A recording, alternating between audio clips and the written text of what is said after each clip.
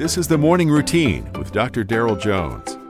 Morning Routine is a daily devotional podcast for those who are raising, educating, and growing the next generation.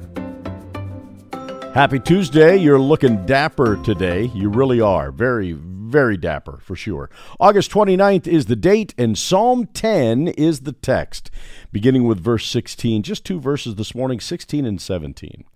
The Lord is king forever and ever. The nations have perished out of his land.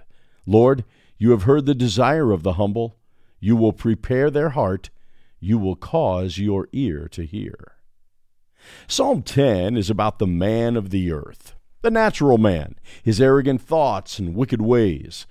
As C.S. Lewis once said, reading Psalm 10 is like throwing open the door of an oven that's set to 500 degrees. You immediately get hit full in the face with the heat of the psalmist's fury. Those who really love the Lord will find themselves in very demanding and divine appointments, as did Abraham, Moses, David, and Jesus, who ended up crucified on a Roman cross. We have little control over the situations of life. We can't control the weather or the economy. We can't control what other people say about us or do to us. There's really only one area where we can find certainty. We can find an effective fortress in abiding in Christ.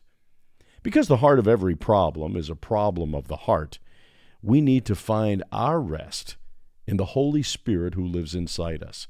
And his presence is an effective fortress in which to find that rest. Peace is always a God commodity.